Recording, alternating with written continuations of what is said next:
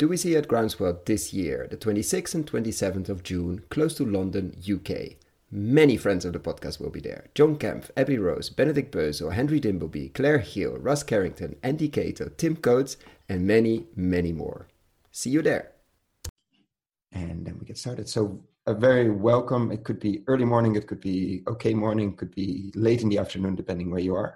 After the success of our previous Ask Me Anything webinar, which was 3 weeks ago, about 3 weeks ago, we decided to do another one in a different time zone to give some people also the chance to call in and not just watch the recording.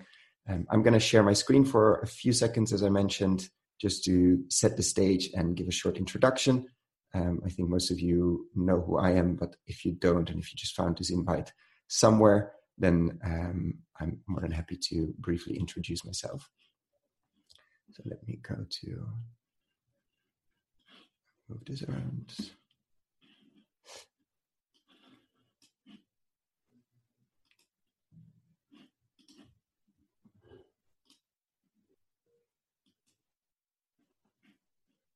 So basically, welcome to this Ask Me Anything webinar. Obviously, you can ask me anything related to food and agriculture and investing. I don't pretend that I have any of the answers, but I've interviewed a lot of people in the past, so maybe I can point you somewhere where somebody has thought about your issues before. And feel free to jump into the questions of others as well. We've seen that last time it was very helpful. People were putting things in the chat, books, etc., other resources. Just to give a bit of background, I'm the host of a podcast. We've done over 80, probably 85 interviews, depending a bit how you count, with investors, with farmers, with scientists, with fund managers, and a lot more. Always to see how to put money to work to regenerate soil at scale. I'm not saying that we should scale every single farm, but we should definitely, let's say, repeat the process and regenerate a lot of soil. Regenerate people, we focus a lot on the nutrient density of food. Regenerate local communities, which we know in many places are in a very bad shape. And I think primarily because the agriculture system isn't working, plus many other reasons. And obviously regenerate ecosystems, which was the original reason why I get into this space, because I got very interested in the carbon side of things. And then obviously discovered all the other extra or the other impacts that regenerative agriculture can have when done well and when done at scale, while generating a fair return, which is obviously leading to a lot of debate. What is a fair return? Is that even possible, depending on how degraded your land is, et cetera, et cetera, et cetera. But I think it's the quest we're looking for. Can you invest in a way that makes sense for the investor, the soil, the farmer, the landowner, local community, et cetera, while generating a return? So that's sort of the North Star we're pushing for. You can find anything, obviously, in your favorite podcast app. Doesn't mean you have to listen to it on SoundCloud, which is our current hosting provider, but you can find it anywhere: Spotify, Google Podcasts, Apple Podcasts, Stitcher. If you use one app and you cannot find it, please let me know, because it means we have to make sure it gets listed there. So what is regenerative agriculture? I think we got quite a few questions last time on that. So I pulled a general definition. We can have probably a 1 hour Ask Me Anything about this. But it's a system of farming principles, very important. So there's no one recipe, focused on increasing biodiversity, enriching soils, improving watersheds, and enhancing ecosystem services. And I think this gives a nice overview just to set a bit the stage. Then obviously, usually the next question is, what's the difference between organic? What's the difference between biodynamic? What's the difference between sustainable? And it really depends. It depends. Organic is not always regenerative. Even biodynamic is not always regenerative. And sustainable agriculture for sure is not regenerative. And I think the next very brief, very simplified overview gives that quite clearly. Extractive is the current system we're in. We've been discussing sustainable agriculture for a long, long time. And we see a shift to regenerative. Why? Because sustaining the current agriculture and food system is probably something we don't want to do. Like, why would you want to sustain a system that has depleted aquifers, that has depleted soils, that has created enormous dead zones in the Gulf of Mexico and actually in many other places? So we really started searching for, and actually a number of farmers a number of years ago, for a system that can restore, can regenerate.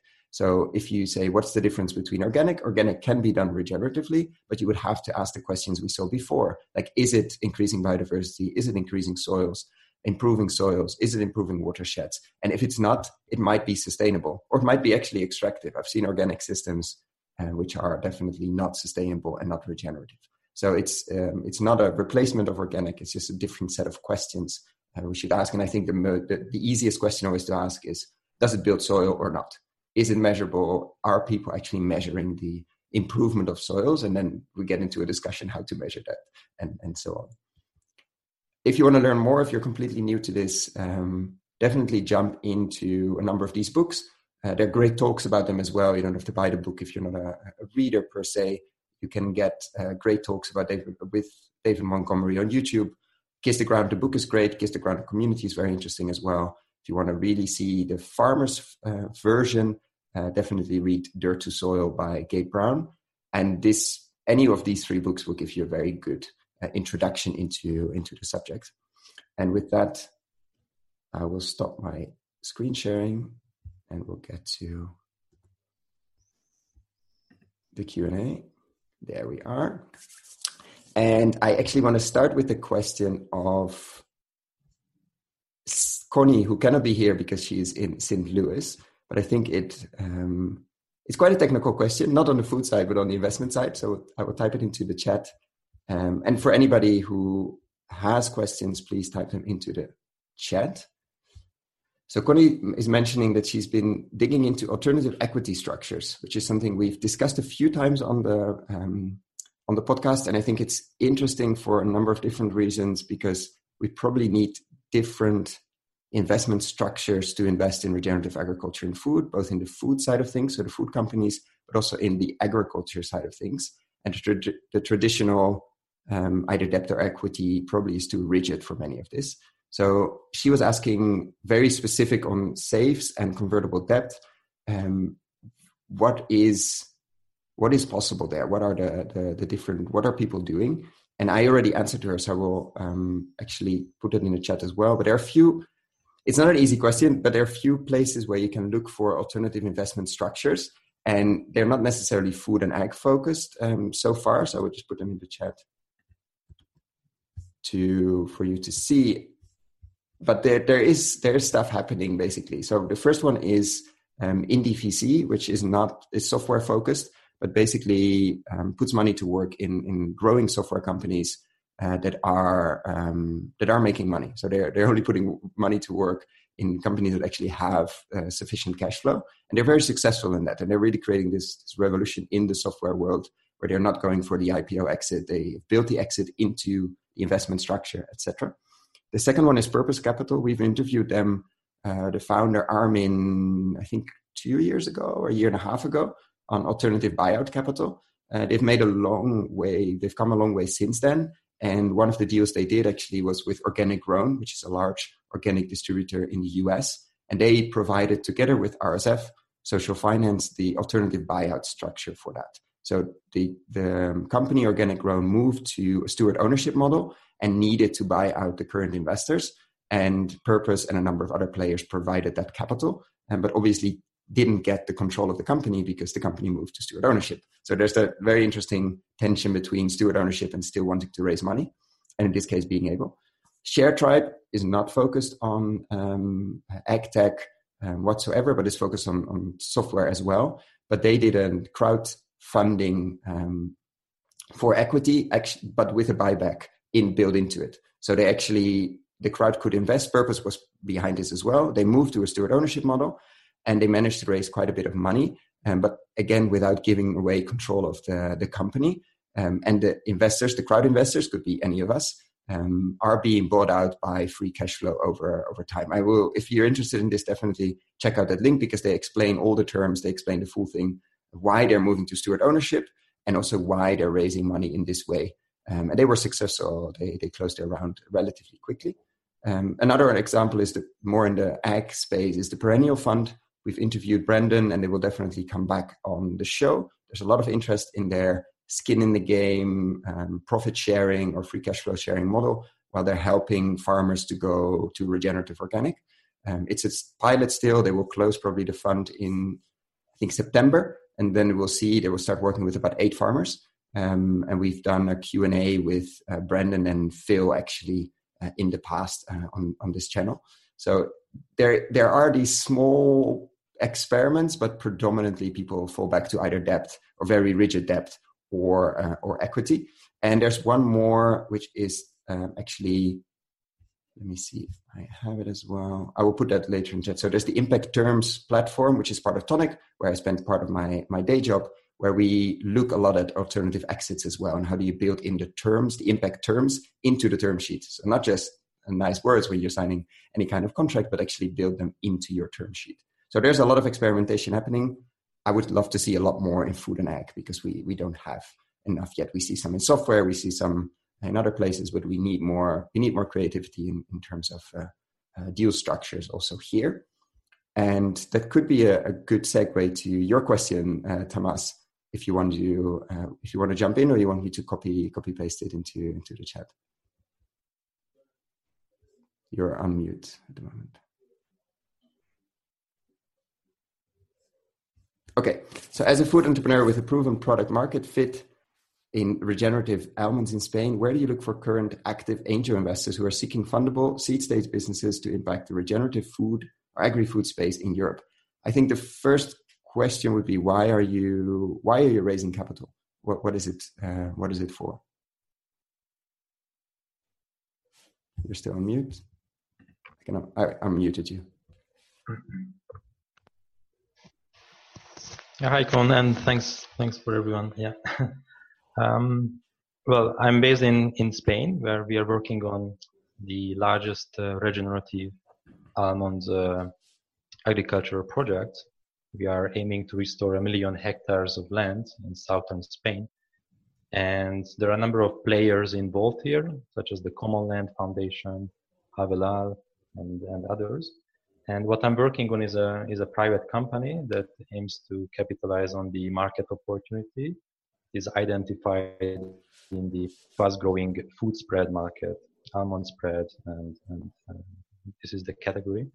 And in order to move into this space, we need to raise some funding, mainly for the production, the equipment, marketing, branding, and so on. And so the ideal investors we are looking for are those who understand the benefit of regenerative, and they are looking for a long-term impact investment space, which is actually already something we are setting up with other partners.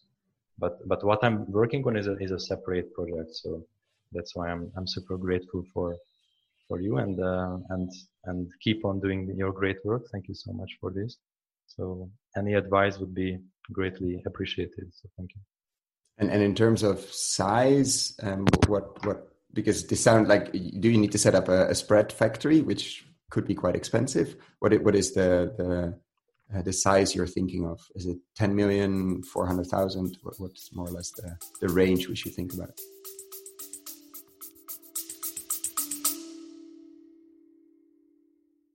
Do you want to learn how to invest, or are you an entrepreneur and want to build companies in the regenerative food and agriculture space? Or do you work in big ag and big food and want to really move the needle? We have developed a new video course for you. Find out more on investinginregenerativeagriculture.com/course or in the show notes description below. Right. So I'm working with some partners. So we have outsourced manufacturing, so that's not a problem. It's mainly for a long-term brand building and really to address the consumer needs. So what I'm looking for is an offer for in the range of 150 to 200,000 euros in exchange for equity in the company. So this could be a great opportunity for investors looking for a long-term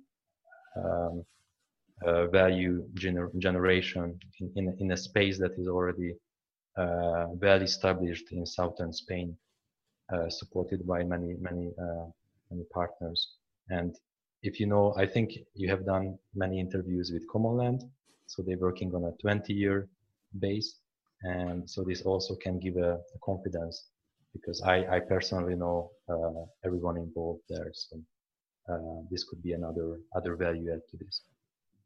Yeah, definitely. I will link the interview with Michiel, which was completely at the beginning of the podcast. I think Michiel of Commonland, which was probably, I don't know, number 3 or 4 we did on the project in Spain. The landscape they're managing.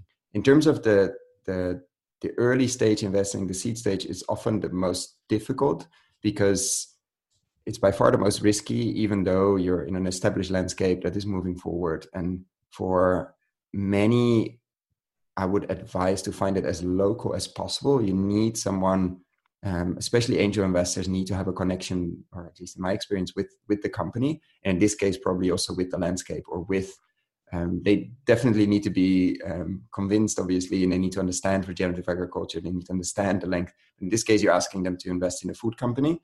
And they either they probably need some kind of connection with the land, because why would a German investor or a Dutch investor, unless they really, really know the landscape well and have been there, etc., why would they invest so far away as they can have probably easier or closer investment opportunities? And it's annoying, but it's the like with every kilometer you're away from here, it just gets more difficult in terms of cultural differences, in terms of language, in terms of distance, literally. And there are not very few that are super comfortable with, okay, I'm based in Greece and I'm going to invest in Spain, just like that. Larger deals is different because you have the space of doing due diligence or visiting. I mean, as soon as you get to a different size, you also need different experiences on board. And then there are usually a number of players. I mean, we have a number of interviews we did with players that are interested in the food space of this. I mean, Triodos is one with their organic growth fund. Quadia is another one. But they all look at sizes, million plus, etc., simply because of the due diligence costs. So if you look at smaller examples like that, usually you end up with, I mean, you mentioned what kind of angel investors would be interested in that. And the chances of finding someone outside Spain are not so large. Obviously, anybody listening interested, please get in touch with Thomas. This is not investment advice, but it's usually the closer the better, because they will have a connection with the space. They will have a connection with the landscape, with the land. And especially for slightly smaller deals like that, you will need that connection, because it's going to be a difficult due diligence process, because there's not too much to do due diligence on. And so there needs to be that easy social connection. Now it's difficult, obviously, because we're in a COVID world where even if you're nearby, you cannot build that relationship. But I would really see like what is already happening in that landscape, and what can you raise. Even could be partly crowd, could be partly, or smaller tickets. I'm not saying it should be 100 euros each, but smaller tickets of 5K, 10K, obviously depending on the country where you're at. Can you easily find a platform to handle that? That really depends. I don't know Spain that well. But trying to see if you can embed it as much as possible local, because it's going to be difficult, I think, to find an investor from Paris or an investor from Rotterdam to say, okay, of course, almonds, I understand. Let's jump in. Maybe it's not the answer you wanted to hear, but that's what I see. But for others to, obviously, if you have other experiences, please jump in. Thank you so much. And with that, definitely, I mean, we're a small group this morning or this afternoon. So last time we had so many people that it was the chat was filling up constantly. Please unmute yourself. If you want to be on video or not, let me know. But ask your questions if you have them.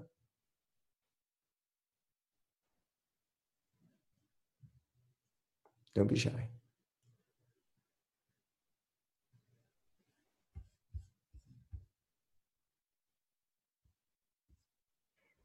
Magdalena. Hello, everyone. Oh, there's Matush. Let's do Matush first, and then we jump to Magdalena. Sorry, Magdalena. Please go. Well, thank you, and thank you, Koen, for the work you are doing. I don't have any particular burning, specific question when it comes to investing in regenerative ag, but I am curious. You have questions about hay, I think, or not? I do, and carbon credits.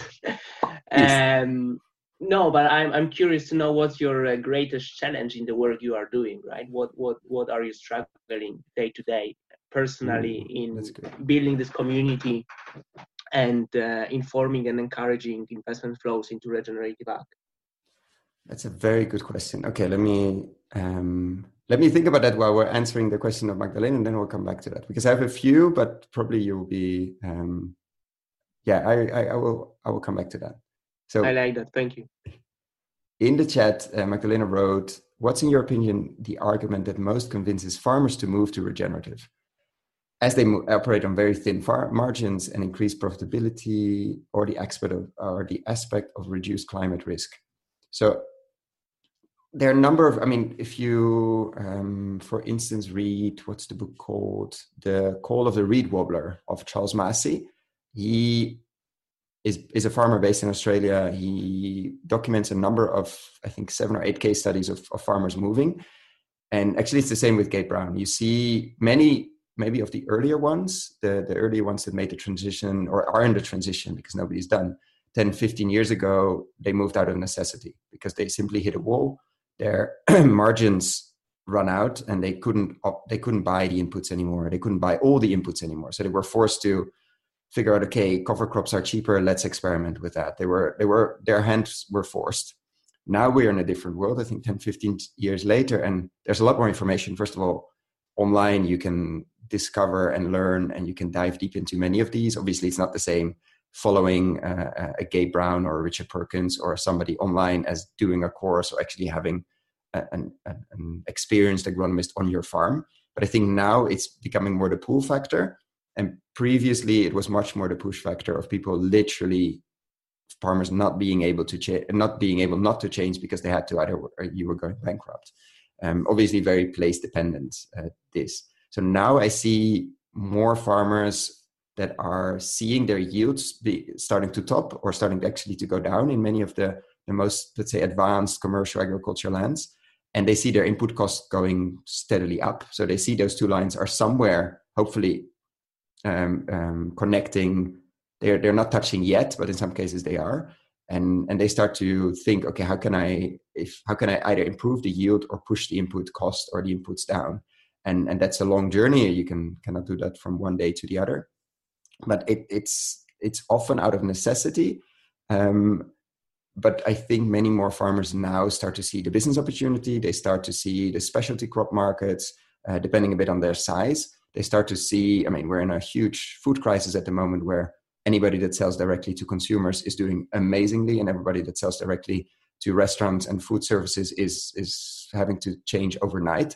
So there are a lot of opportunities as well. You see big companies, General Mills, Danone, actually doing long-term contracts with certain farmers. So I think now the opportunity becomes more interesting. And then obviously the carbon part, the water part, and the biodiversity part aren't there yet, the markets, but we see the first movements. So I think we're switching now sort of I have to change because of out of necessity to I see a better opportunity. And I think there are a number of ways we can learn from that. I think one of, obviously for anybody, it really depends on the crop type. It depends on where you are, but speak to your farmers locally, like find farmers, spend time with them, because that's where you learn by far the most. I think the wine industry is funny enough somewhere we can learn. If there's any industry where they're really good at selling soil, in this case terroir, it's definitely the wine industry, and the higher end ones build that story around place, and you know that this type of grape grown in a different region, everybody knows that it doesn't taste the same, but somehow we think that a tomato should be. So there's a lot to learn there. And you see a lot of them have been working the soil very differently and pure for quality, maybe not for the carbon part, maybe not for other reasons. But I think there's a lot to learn there. So we definitely talk to a big group of grain farmers if you want to know more about that. Talk to a group of vegetable farmers or produce and try to figure out. But I hope at least, but I see the first signs, we're starting to switch to a more opportunity pool than it was a push before. But I heard stories where in this, I think, 3rd year of drought in the Netherlands and in Germany. So a lot of farmers will be pushed, unfortunately, as well, because we're in literally in crazy times. Does that answer your question? Yeah, that answers some quite well. Thank you. And then to Matthias, the biggest, time is an easy answer, I would say, the biggest struggle, but I think bigger, because I showed it yesterday to someone, like I have a list of more than 200 interviews I would like to do. And it doesn't include the check-in ones that I would love to check in back with Michiel on Common Land and see how XYZ is doing. So I think a struggle, but it's a luxury problem, because I know many podcasters that have an issue of finding new stories. I don't have that issue at all, thanks to many of you that have been suggesting great people to interview. So it's more figuring out what to focus on and which ones to interview than it is to finding interviews, etc. And that's a good struggle to have, but it's also, we're probably gonna release an episode a week over the next months, because there are just too many that I need to do and I would like to do, to stick to the every 2 week schedule. So I hope we'll manage to scale it up, and it simply means more time, obviously some investments in terms of editing, but that's okay. We have the pipeline. So one struggle is, I think, selecting which ones. Another one, a lot of people are asking for investment advice or asking, where do I find investors, like Tamas is doing? And I don't really have a perfect answer. Like it would be great if I have a list and say, okay, of course, these people are interested in that. These people are interested in that. The truth is that there is interest. There's definitely interest. It's not all public. It's not all easy to access. There's not a nice public directory that's up to date. There's some small lists, etc., but it's very difficult to answer that question. And I would love to. It's like, make introductions and I mention people, but the flow of capital would be nice if that speeds up. But it's not easy. People are raising capital for something in Australia, which is very different from an agtech investment in Germany. And it's all falls under the regenerative agriculture and food hat, or umbrella. So it's not so easy to do that. But I think, that's sort of, it would be easier if that flows faster, but I think it shows where we are in the sector. A big struggle for me personally is the number of times I get approached from someone in selling an input base, like a biological that could replace some other input, chemical input. And I had a discussion on that with yesterday, actually. And a lot of people, it would be great to do this interview about this one ingredient that can help millions of farmers to replace XYZ. And I simply have no idea if that's true. It usually sounds like magic, so probably it's not. Like I don't have the background or the context to understand the biological side of things.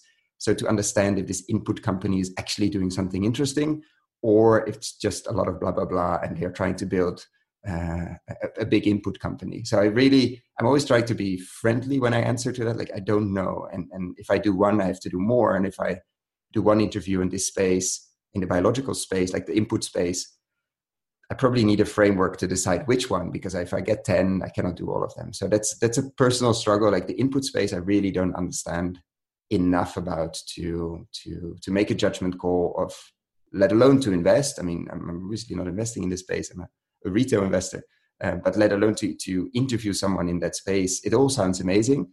It all sounds like magic, like they can replace all the chemicals you want and the plants grow twice as fast, etc. And I just don't have the context to decide on that. Apart from that, I think in the space we see enormous growth. I think there are enormous opportunities now. There's still a lot of discussion. With the podcast, I try to both focus on the soil people, like people that are working the land, people that are setting up businesses, people that are making regenerative agriculture grow. And I'm trying to focus on the investor side of things. So the finance people, the London City people, the Milan people, the Wall Street people, etc., and to get them enthusiastic about soil. I think the challenges on both sides are pretty much similar. Like it's very difficult for Wall Street people to imagine what is possible with agriculture unless they've seen it. So they need to go quite deep and they need to read the books, but visit the farm, spend a lot of time on the land to see what's possible. And when that happens, they go. But until that moment, they're stuck in, but organic yields less. And they're stuck in these pieces that are very difficult to answer. So to get finance people to understand the potential here, but also the limitations and the flexibility we need. And that's definitely a challenge. And the other challenge on the other side is to get soil people to understand finance a bit more, or to at least trust, or to at least be interested in it, is also a challenge. So on both sides, I've tried to be that bridge, and that it's definitely a challenge to see what's possible with money when handled well, and to see what's possible with agriculture. So both worlds are need to meet a lot more. So my usual answer is always go and visit some farmers, especially the more advanced ones. Spend a lot of time there, and you will learn a lot. Anyway, I've been talking a lot. Does that answer your question, Matthäus? It does. Thank you. Thank you for providing multiple, perspectives on that one question. And as Thomas have mentioned previously, thank you for the work you are doing in being the bridge. And you've also mentioned in this call 3-year drought. I can only agree with that. That's exactly what we are experiencing in Poland. Very tough year. Another one. Good for the hay, of course, and its price, but for everyone buying that hay, things are not looking nice. But what's your biggest challenge at the moment? Our biggest challenge is so just into, because I know who you are, but just to very brief introduction. Who are you? And I mean, you are in Poland, you mentioned, but for anybody that doesn't know you. So I am a farmer, being involved in the family operation of 700 hectares of organic grassland. And I am also working as an investor with a VC fund based in Poland dedicated to AgTech, and I am involved in a set of agricultural projects all around the world, mainly in emerging markets, which deal with bridging or bringing capital to those projects in the forms of debt or equity or both. And then on the farm level, the biggest challenge, and it always was like that, is predictability of government policy, both the Polish national government, which is a translation of common agricultural policy of the EU, and kind of figuring out your way within that. As much as we are, let's say, happy with where the EU policy is going and how it is being shaped, there are always fine details in translation of that policy into the national law, which sometimes surprises us. Let me put it that way. Which is an understatement, I think. Yeah. Sorry? Which is an understatement, I think. Yeah. Yeah, I mean, let's not get into that because anyway. And then the biggest opportunity that we see, or maybe I see within our family business, is placing the carbon that we are storing on the market. And of course, short term, the idea is, okay, let's make more money on that. But in the, let's say, more advanced scenario, more ambitious one, I would like to use that as a tool for, let's say, reshaping both the Polish agricultural scene and more broadly European to more regenerative agriculture. Because once you start measuring, okay, how are we doing with carbon flows and how we can improve, then things will move in the right direction. And you've interviewed Chuck from Soil Capital, who's doing wonderful work in that particular domain. So that's the logic. Yeah, they just released a nice research. Let me see if I can get it up in 2 seconds. Farm must go on. Here we are. Yeah, I've shared that on LinkedIn as well.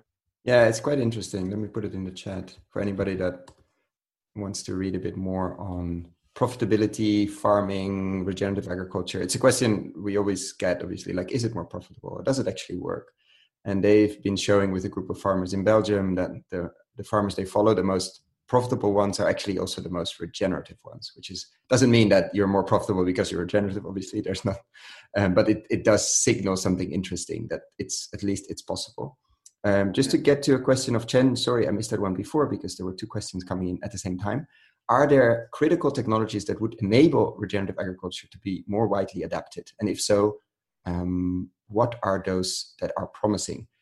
Very good question. I think we do miss a number of crucial technology parts. And one is definitely, I mean, Matthäus mentioned it, an easy, reliable way to measure soil carbon on a farm level. So not just on one piece of like 1 square meter. And we have a lot of different ways. They all give different answers. And we're going to figure out how to model that and how to make that into one number. But it seems that the level of carbon in your soils is a good proxy for a lot of other things. A good proxy for the biodiversity, both above and in your soil, and a lot of other interesting things. We definitely have to measure other things, but if we could do that structurally and consistently, that would be great. So there is an investment case there, an ag tech case, let's say, on the soil organic matter. It's very tricky because it flows during the year, so it goes up and down. It's literally the soil breathes, I think we can say, as an analog to the human body. So to get that stable and to get a good number that you can actually pay out on, like, look, you stored X tons of carbon, you removed it from the atmosphere, it's still there, we can measure it, and now we can pay $15, $20, etc. On that. So that would be really, really nice. Go ahead. Yeah, go ahead. It's very insightful. Yeah, and the second piece, I would personally love to see, I don't have the prototype here, but next versions of the bionutrient meter and other devices that measure nutrient density. So to really make the case, healthy soil, healthy produce, healthy gut systems, and healthy people, and then obviously healthy ecosystems. We see the experiments there from Teak Origin, which is actually the best listened episode, on nutrient non-density, because most of the episode was about what's not in food. We see other pieces with Jill Clapperton, we see Dan Barber making moves, but it's still all very, very early stage. And to be able to measure also as a farmer during the year, if you're having annual crop, like what's happening in the crop and what's happening in the leaves, what's happening in the fruit, what's happening in whatever you're growing, would be very interesting in connecting that back to the soil management. And obviously as consumer, I would be super interested to know what's actually in the food, and then get that connection. Like, would this food be nutritious for me or not? Which very much depends where you live, which very much depends on your own microbiome. So we're going to see a lot of that soil microbiome, what's in your food, and your gut microbiome. And there's going to be a lot of new superfoods, but I think that's sort of a useless term, because the superfood really depends on where you are and what kind of soil management is there. So there are also technology, measurement, good protocols, good software to translate that into something that we as consumers or the farmer can use to change their behavior. That would be another piece that I would love. And then the third technology piece, but I haven't seen too much on that, is on the landscape size. Like, how do we get this, even on big farms, how do we get this from a farm to farm level? Like, we're going to change this farm more regeneratively, et cetera, et cetera. How do we get that to a landscape level? And I think Commonland is one of the few organizations working on that. Not really with the technology angle, mostly with the social angle, like what's happening in this landscape, in this rivershed, watershed, what's happening in this bioregional system. And I think we're going to hopefully see technology helping us to make decisions of what to plant where and why, like which almond trees should be where. And do we want that to help clean up a river? Do we want that to grow almonds? Like, to make these fundamental decisions on a landscape level, not just on a farm level. And there I have not seen, I mean, we're going to see for sure climate models, satellite using, but can we use technology to answer that very fundamental question, like what to plant where and why, especially if we're dealing with trees? They're going to be there for a while. Like, they're not animals. You cannot move them next week if that happens to be useful. No, you plant them for 20 years or plus. And that means you need to be very sure where to plant them, as we are in a climate that's changing, as we are in a landscapes that's changing. And I think technology won't replace us in a sense. Like, I think they're very good regenerative designers. They're indigenous peoples that have an amazing amount of knowledge to how a landscape should look or could look. But I think we can augment that with a lot of the climate models and with a lot of technology over the next years to help make better decisions. That's very helpful. Thank you. Thank you so much for the question. And then, do you have any startup companies in Regen Ag space, Magdalena is asking, that you're particularly excited about right now?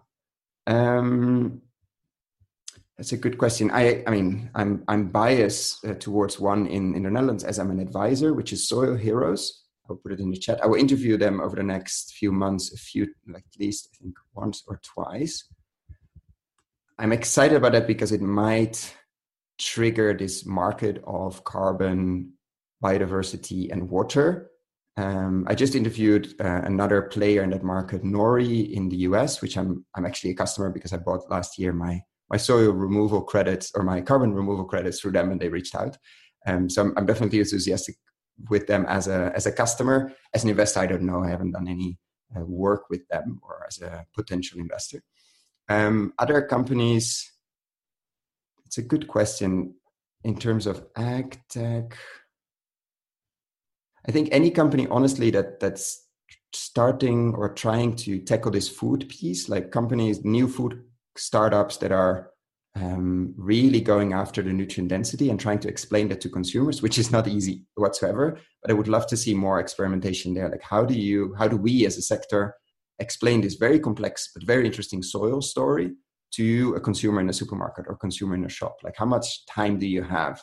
And I think Tomas has experience with that actually in terms of almonds. But how do you explain this goes beyond organic? And how do you explain with every package of almonds you actually, or with every spread you buy, you actually build soil? Like that's going to be a very important piece of this puzzle to make sure that the general consumer is interested in good food, better food, etc., but doesn't have the time to go very deep, pun intended, into the soil. How do we explain that to them, and how do we make sure that we get buy-in from the general consumer? Because if we don't, we can never reach the impact we want to have. So I haven't seen too many food companies that really proudly say soil on their packaging or start to explain that. We've seen General Mills doing something in the US, Danone doing something, but it's still very, very nascent. And I think we're going to see interest from the super foodies, the ones that are really interested in nutrients. I hope to see some movements there to see if we can get consumers to buy into this, which we sort of do when you buy locally and you buy at your farmer's market, you buy for taste, etc. But in the processed or more processed space, I haven't seen too many companies that are really tackling that. So I would be excited to see that. I haven't seen too much. In terms of he's forming a company, so I would say the Bionutrient Meter, like Dan Kittredge is on the journey from a foundation to a for-profit. When that happens, I will be very excited about the company. Until now, it's a foundation, so I'm also excited about that. But that again comes to the nutrient density measurement part. Teak Origin, definitely on an interesting journey on the measurement of mostly in larger supply chains, the nutrient density. And then, it's geeky, but I'm very excited about the Perennial Fund as an investment structure. I'm very interested in carbon yield, which is a similar structure people are experimenting with. I'm quite excited about a number of crowd investing platforms. I still have to interview Go Stewart, but there's one in France I would love to interview, to give people, normal retail investors like me and you, to invest in a local farm that's in transition. I would love to be able to do that. It's one of the reasons I'm doing the podcast, because I can't invest in many of these things. Like, where can I put 100 euros to work to actually help this transition? So any crowd investing, democratization of impact investing in this space, I'm following very focusedly, just because I would love to see that blossom, because I think we need it.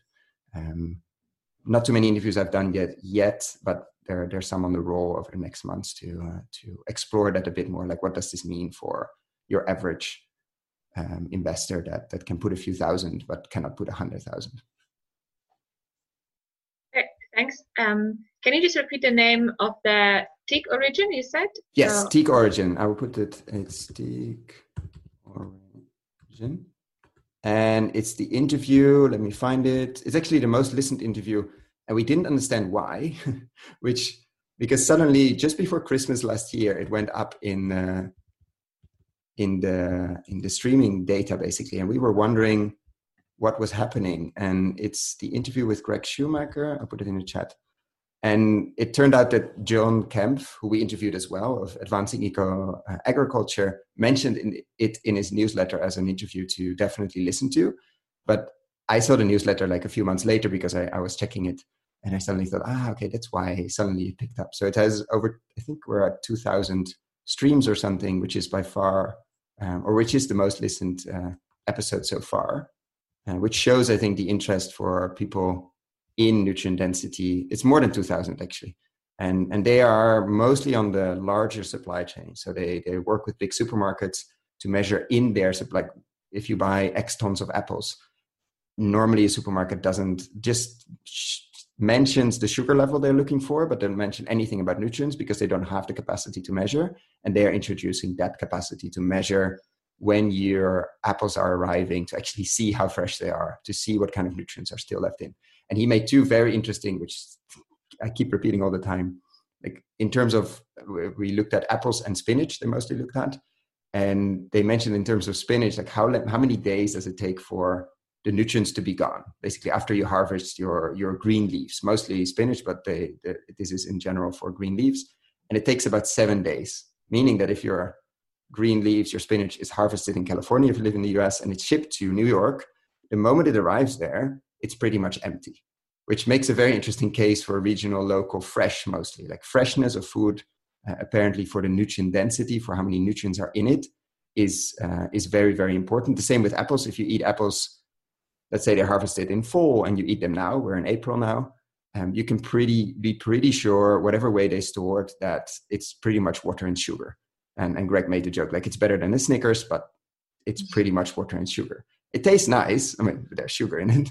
But if you want to eat it for the health reasons and benefits, probably you can eat something else. And so I think we're going to discover a lot of things we probably didn't want to know about the food system, that many cases we buy something and it's just mostly water and there's not too much nutrient in it anymore. And they're now slowly, they're a small company, but they're slowly start looking into the management side of things as well. So how does the soil management changes the end nutrients in the supermarket? Or how does it, first of all? And then the second question is obviously how. And so that will be very, very interesting, something I'm definitely going to check in with them. They've mostly focused on normal supermarket, organic versus non-organic, but normal, traditional, commercial, large-scale industrial agriculture, and just showing the differences between them. But they're onto something quite interesting. Based in Boston, yeah. Okay. Yeah, thanks. I will definitely check them up. That sounds super interesting. I haven't heard of them yet. Yeah, they're quite in stealth mode, honestly. They haven't been too open. I think they launched a database recently, so you can see actually they have been measuring I think the top 20 fresh produce you could buy in the US in the supermarket, and they've been measuring different supermarkets against each other, like who actually had over the different weeks, like who had which apples in which supermarket had the most nutrients. It's quite interesting what they're up to. Which company is that? Teak Origin. Okay. So it's the last interview I put in the chat, and it's the name basically. I'll put it again. And Teresa is asking, let me see if I didn't miss anything. Oh no, Tomas, sorry. Speaking of investments, I lately recognized a lot of miscommunication and misinterpretation between startups, SMEs, and investors when it comes to raising capital. Have you heard, if you hear about Indie VC, I would like to know your thoughts about their alternative investment model. And could it be applied to Regen Ag? So Indie VC is the one I mentioned before that works in the software. So they mostly invest in software as a service companies that basically need money to grow, but they are generating cash. Like it's not they're looking for a business model. I think the short answer is yes, we're going to see a lot more. What I think about their structure, I mean, I haven't invested with them and they haven't invested in me, but I've been following them for a while for the reason that they are innovating on investments. Like they are challenging the normal Silicon Valley way of investing. Like we invest a lot and we hope for an IPO. I'm paraphrasing here, obviously. They are investing in companies that are actually generating capital, can actually pay back the capital out of free cash flow, out of profit sharing, out of something. Their terms are completely public, so anybody can go to GitHub, can go to their website and actually see how they invest, which I think is very, very interesting. And what I think is very interesting and what we can learn in terms of Regen Ag and food is that they have built an exit in the investment. So from the beginning, the moment we enter into an agreement, the exit is already built into the investment structure. So there's no waiting for a big fund to buy us. There's no waiting for an IPO. We know that if we hit these milestones, we'll pay back that goes back to the investor, and we up to a maximum of a certain return, which is also discussed in advance. So I think those type of discussions to build in the exit into the investment is something that's very, very important and very interesting for the Regen Ag and food space, because it sort of solves a lot of the issues of traditional equity and traditional debt, which is not flexible. and traditional equity, which obviously needs an exit. And I will put another link in the chat, which I just found also because it's similar to the question Connie was asking. Impact terms, which is a project of Tonic, actually, where I spent a big chunk of my week. The Impact Terms project or platform, and we have quite a big database of alternative exit structures there. So please dive into that, have a look, and definitely let me know if you have any questions. So does that answer your question, Thomas? You're nodding. Okay, perfect. Then Teresa was asking a question. Which country or region is the most advanced in regenerative agriculture? Ooh, that's a tricky question. I think it seems, but I'm saying seems because, for a good reason, that obviously Australia and the US is more advanced. My hunch is that because of communication and because of most of the books are written in English, most of the information comes from there. I don't know if you look at the acreage, if they're the most advanced. If we look at, for instance, if we take organic as let's say a step in the right direction, absolutely not perfect, then maybe Austria is the most advanced because they have the percentage-wise the largest organic acreage or hectares in the world compared to how much land they have. Maybe Sardinia in terms of island, because most of it used to be organic. I mean, partly obviously that changed. So it depends a bit how you define it.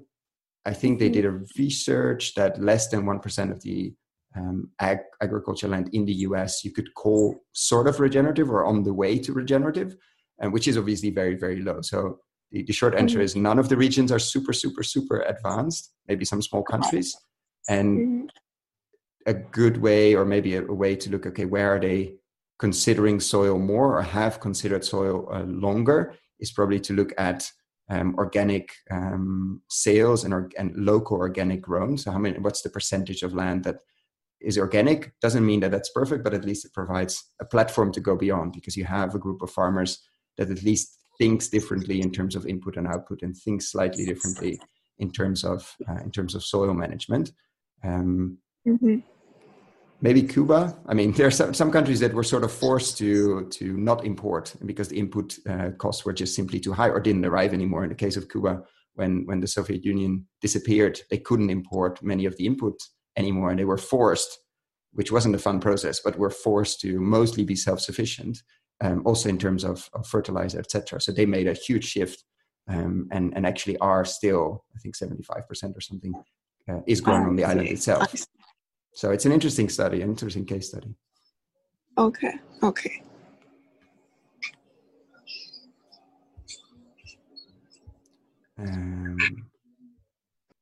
Any other questions? We have a few more minutes. I mean, we have as long as we want, but the Zoom line is open. And if not, I'm going to thank you. I will definitely follow up, obviously, on this. I will put all the links we shared and the notes coming out of the chat, and we'll share those with also the people that couldn't call in, because this is obviously a horrible time for the US and Latin America, but it works well for us. So I'm planning to do more of these. I don't know when yet, maybe in a month or so, but definitely will let you know. You can find more on the podcast on investing in regenerative agriculture. You can find more on LinkedIn if you find me as well. And do send me a message with any questions. I try to get to them. The influx of messages is increasing a lot lately, but they're all interesting and good. So I get to them. It might take a few days, but that should be okay. If they're very, very urgent, put urgent in it, and I might look at it a bit before. Thank you so much. If that's it, wish you a great day, a great evening, depending on where you are, and thank you for your attention. Thank you. Thank you. Thank you. Bye-bye. Bye-bye. It's good.